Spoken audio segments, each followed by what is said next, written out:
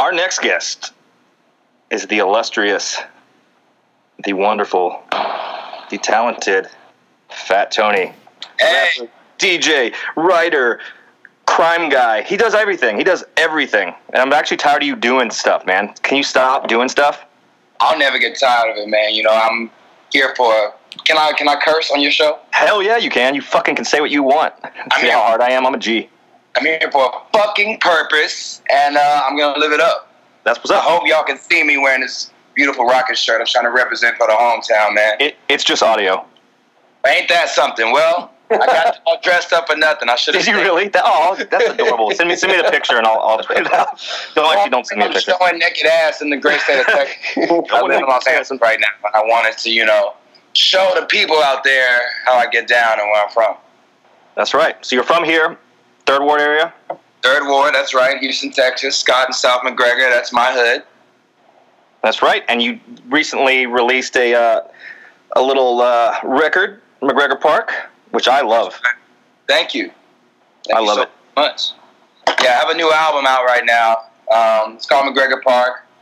It's 8 songs, 30 minutes long. You can get through it fairly quickly. You can actually play it several times. And I'm really proud of it. I think it's my best album yet. I would agree with that.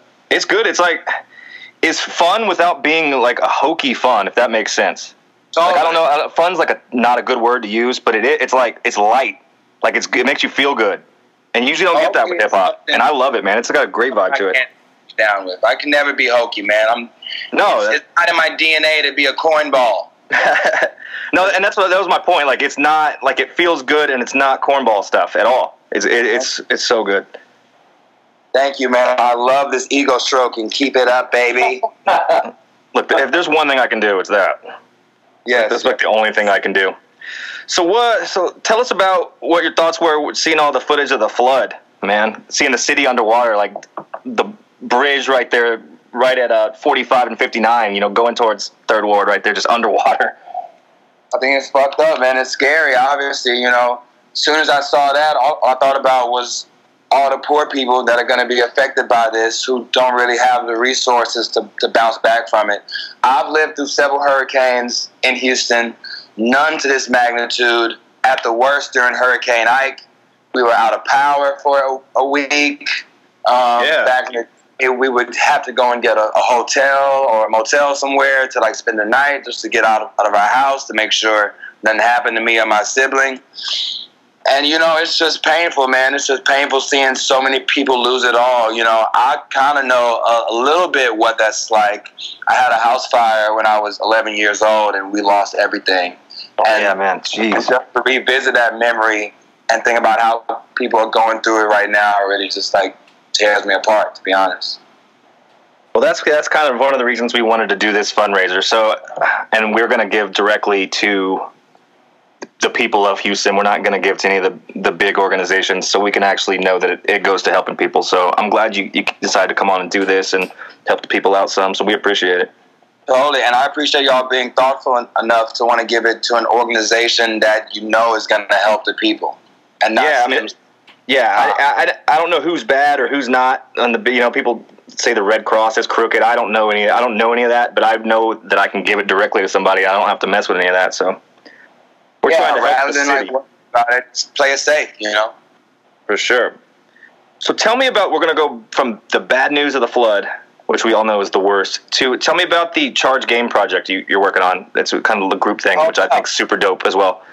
Thank you. So I have a project called Charge It to the Game. It's me and a guy named Kyle Mapson.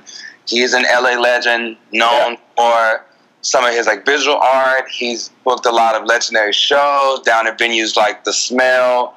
He's just a real serious, culturally important guy here in LA. Yeah. I've been friends with him for years, and this is our first time making music. We put out an EP last year called Urban Hall of Fame because we couldn't get into the rock and roll one.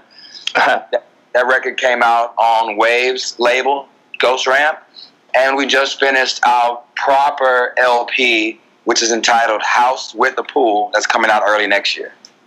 Nice. Is that the video you had on Instagram? I watched it 3 times today. I was just checking out some stuff, and there was you did a live performance at the studios or something. And I was like, this is so dope. I watched it 3 or 4 times. Thank you, man. Yeah, man, Charge It to the Game actually hasn't played a show yet. We're playing our very first show here in Los Angeles at the Echo with Alice Glass on September 14th. LA people, I know where you will be September 14th. Yeah, Get man, your tickets. Check it out. The show is sold out, but I think they're going to have some more tickets at the door, and it's totally worth it. It's going to be our first time trying it out. We need all the support that we can. You know, feel free to cheer, boo, heckle, just give us something. Just be there. Give, as long as you're paid, it's all good. Nobody's booing you, man. I know how you get down on stage. You never had a bad show in your life, and if you did, the people didn't know it. Actually, true. No, it's always very, very hyped. Like the energy's always so good that it doesn't matter. Everybody always has a good time. Thank you, man. I like try to keep the energy up. I feel like the whole purpose of a show isn't just the performance. Like it's everything. It's my look on stage. It's my mannerisms. It's the stage banter.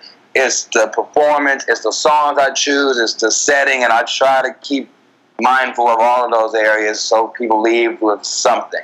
You know, a lot of time when I see an artist that I've never heard of, I'm more engaged with one aspect of the show than the other, and that's enough to draw me in. You know, some of the shows I've seen an artist go out there with songs that I've not been familiar with, but I've enjoyed them.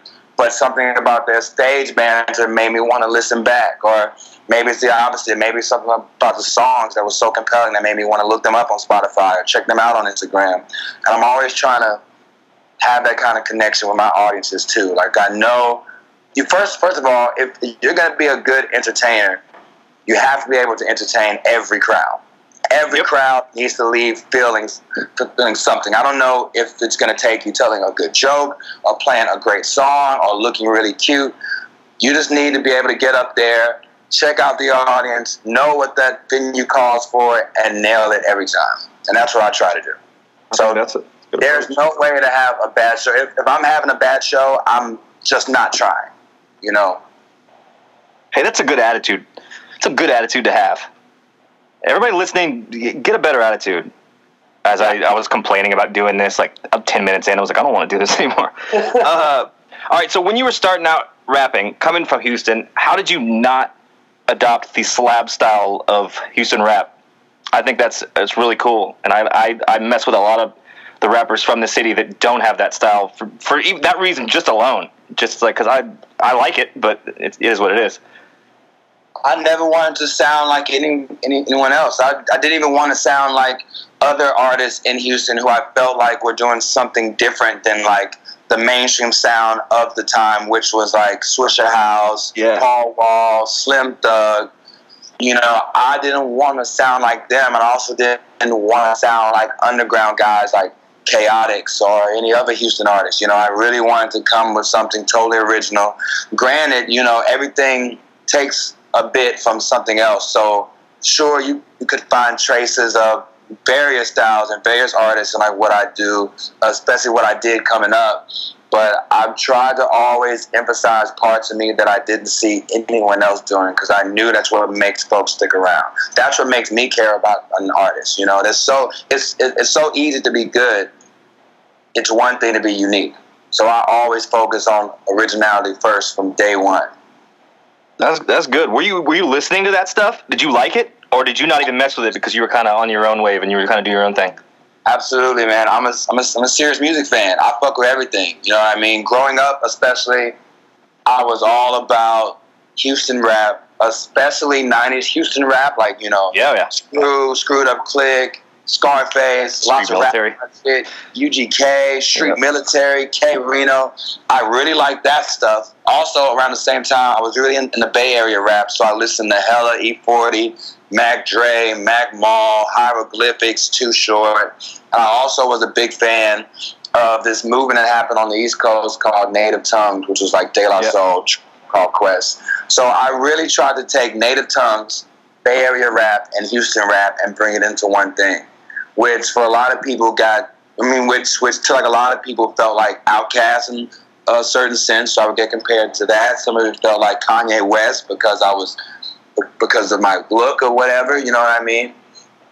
But, yeah. I don't think any of that works, honestly, if they're trying and stretching it, but that doesn't really apply. Yeah, I like Drew from all those things, man, and I still do today. Like, it's funny how I always go back to some of those same songs that I loved when I was, like, coming up in, like, the mid-2000s. Like, to this day, those are still some of the most played songs for me, and that's really where I look at my foundation, you know. I was really fucking with everything that was popular at the time. Like, I was a big fan of the Pack and Lil B. You know, Lil B wasn't like solo yet, but the Pack was popping with their Van song. I was really into skateboarding. They were from the Bay Area. It just made sense. I was a big fan of Lil Wayne. That was like the height of his career, I feel like, when he was doing mixtapes like Dedication 1, Dedication 2, albums like the Carter 1, 2, and 3, you know, Squad Up mixtapes that he used to do, like, he was untouchable. That Wayne is, when they say that he's maybe the best ever, Mixtape Wayne is one of the best hip-hop artists of all time. Absolutely, dude. Absolutely. And see, did you talk about the Bay rappers? Houston was connected back then. When we were more lyrical, we were connected with the Bay. I don't know if it was the Rap-A-Lot thing and E40 connected, but we seem to be messing with the Bay a lot. I remember seeing it when I was coming up. I heard that one connection is through Screw. DJ Screw said in several interviews, you can Google him now if you want, DJ Screw said that his favorite rapper was this guy named Sibo, who is from Sacramento. And I know that Screw also put Bay Area artists like Mac Mall and E40 and Too Short on his mixtapes. So I bet through tapes that Screw made, through his curation, a lot of Houston people got put on to a lot of Bay shit. You know? Yeah, and then UGK was doing songs with Too Short, and then E40. They were all just kind of connected, Scarface and E40, and like it was just. I remember that from the '90s that they were doing a bunch of songs together because I got super into Too Short and in the Bay Area as well when I was coming up too. I also feel like there was a big connection of independent rap labels. So if you had an independent label, no matter where you were from, you probably knew some of your peers and competitors, like Rap-A-Lot guys, Sick With It Records guys, you know, No Limit, 3 Years label. All those guys kind of ran with each other. They kind of worked the same markets, the same record stores, probably toured along the same paths, and I think that had to do with the connection greatly. Yeah, and like the branding too. I remember in No Limit's peak, if that had that gold tank on it or the diamond tank on it, I was buying it, even if it was garbage and I had no idea who the person was. If it had that tank on it during the peak, I don't care if it was C Murder's little cousin who can't speak, I was still buying the record to see what was going on. Yeah, I don't know. No Limit was what killed it, and I go back and listen to it now, I don't think it holds up. I don't think that stands the test of time. You know, Master P, he has a huge Bay Area connection. He lived in the Bay, and when he lived in the Bay, it's when he started working at a record store and started the No Limit label. No Limit started in the Bay Area in Richmond, California, and then he moved back to his hometown of New Orleans. I did not know that. Makes sense. For deep connection right there for you. Look at that, tying it all together. Yeah, dude, I'm a big nerd when it comes to this rap shit. And I think you have to. And that's why I don't like some of the newer guys when they come out and they're not necessarily disrespecting the old stuff, because I'm sure they get tired of hearing, why aren't you like Nas, why aren't you like this? But I don't like disrespecting the people that came before you. It's not my thing. Nah, man, I've always had a respect for like the history of music. You know, if I fuck with a certain genre, I want to know everything I can know about it. And that's how I feel. It makes it more interesting for me as a listener when I can trace where the genre or the band or the local scene started up to now. It just gives me a deeper appreciation and just shows me like what it's really about. Because if you don't know about 90s Houston rap and you listen to us making music now, you're going to miss out on a whole lot. You're going to not get a lot of reasoning behind why we're independent, behind why we use certain like slang terms, certain production styles. All that's super important if you want to appreciate us fully.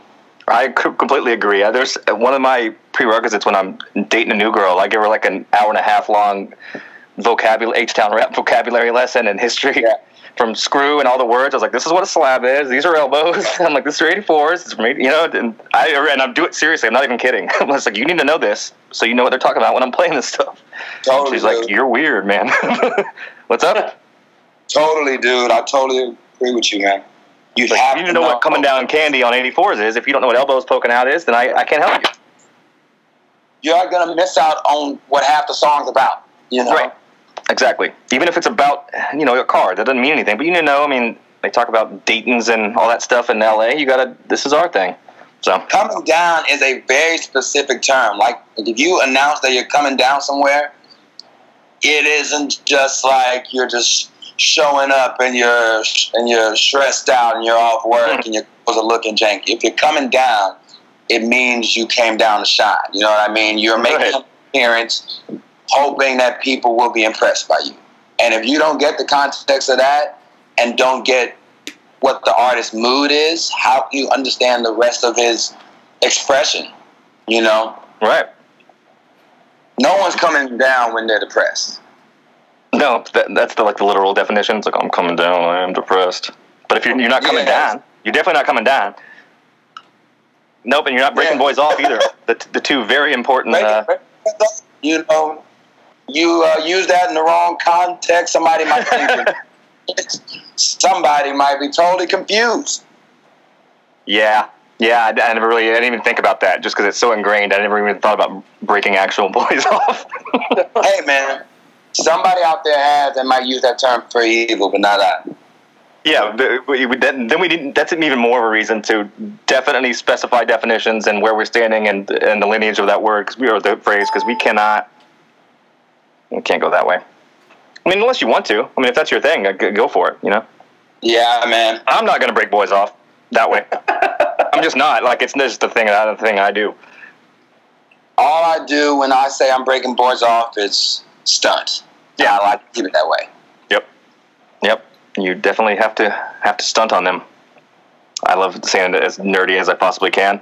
You got anything? Yeah. So you're DJing in Austin tomorrow night? I am going to DJ, do a live performance, and host an event for Volcom in Austin, Texas tomorrow, Saturday, September 9th, which is also the anniversary of when Chris Rock hosted the Video Music Awards in 1999. I'm hoping to harness some of that historical energy and say something funny. If you need any great jokes, don't hire me. But dude, DM me some fucking jokes. Yeah, I got you. I'm gonna be bored doing this show anyway. I'm not gonna pay attention to half of it. So yeah, I'll just write some bits for you. Come on, we'll get that Chris Rock energy that I obviously possess. Clearly, I'm a Chris Rock guy.